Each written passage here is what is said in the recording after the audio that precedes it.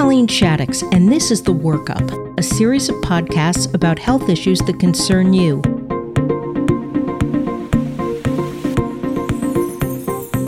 Welcome back to CHIT series about how COVID-19 is affecting our mental health. Today, we're talking about living with the fear of being infected with the coronavirus. I'm joined by Dr. Rajita Sinha, who is Foundations Fund Professor of Psychiatry and Professor in the Child Study Center and of Neuroscience at Yale, as well as Director of the Yale Stress Center. Thanks for being with us, Dr. Sinha. Thank you for having me. We're getting a lot of messages around COVID-19 to be cautious. It is a legitimately dangerous thing. How do we balance that necessary prudence with debilitating fear?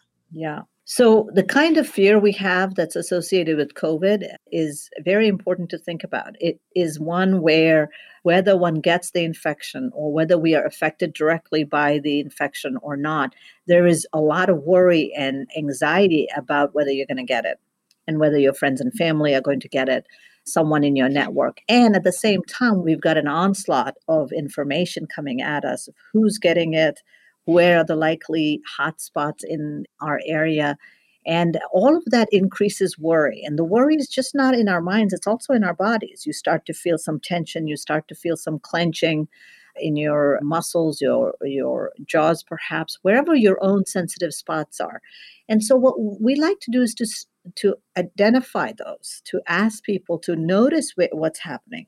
And that's important because it starts to put attention on where your fear is, where you are with your own anxiety. Recognizing it is the first step, acknowledging it and accepting that there are things that we cannot do to change it. But there are things we can do. And that's what we want to focus on. And those are the recommendations that are coming down around the precautions. So really thinking about implementing the precautions for yourself and your family. The other thing that is very, very important is even though it's social distancing, it's not social isolation. And you're hearing a lot about that in the media.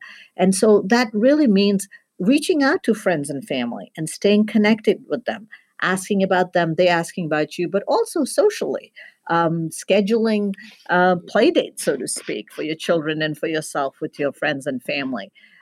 If you don't have people around that you can connect to that are in your social circle, extending into some of the social events that are going on online.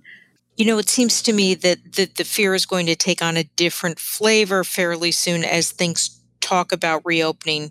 Folks like myself who have been fortunate enough to be able to work from home, maybe venturing out into the world for the first time in a couple of months. What's that going to be like for people?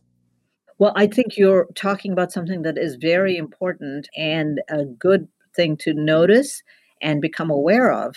That adds an added layer of anxiety and worry because we are not free of the virus.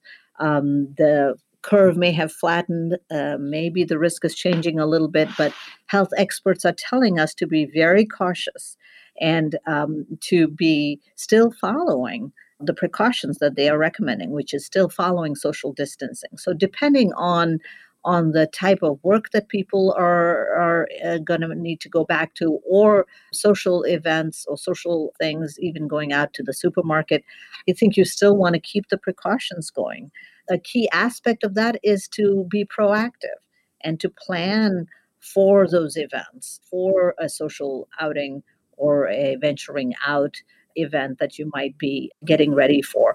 What would that entail? Who would be there? Would you be able to still have some social distancing that you can maintain? Do you have access to a mask? We're all mandated to wear masks, to actually make sure you're putting that on, to have your gloves on. To stay protected as much as possible is really important.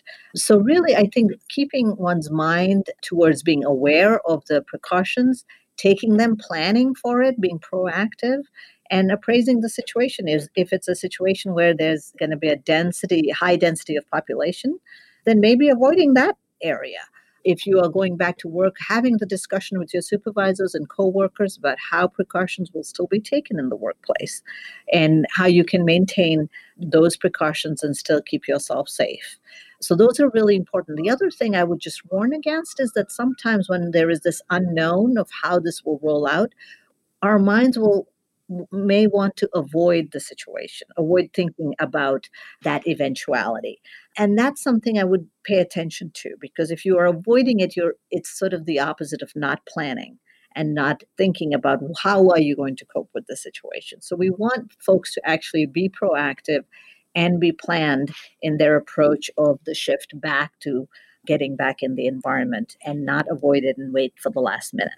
So that's protecting our physical health, but it's also protecting our mental health by giving us at least the feeling that we have some measure of control in this overwhelming situation. Exactly.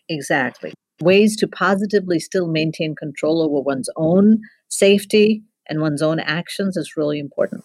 Any other tips before we wrap up?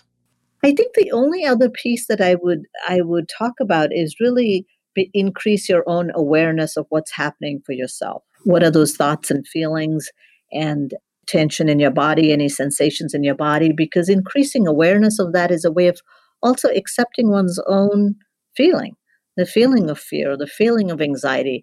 And that level of acceptance is the beginning of regaining some control over the difficult and challenging times we're in. Thank you very much. Thank you. I'm Colleen Shaddox for the Connecticut Health Investigative Team. You've been listening to The Workup, produced by Headstepper Media. If you'd like to learn more about the stories the team's following, visit us at c-hit.org.